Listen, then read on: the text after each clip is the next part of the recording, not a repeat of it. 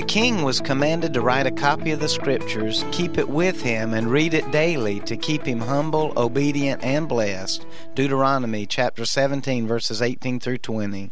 This is LaVoy Newton with an apple for today. The key for a king being humble, obedient, and blessed was their relationship with the Word of God. What is your relationship with the Bible? Is it a book that is dusty and rarely read, or is it a source of life and encouragement to you daily?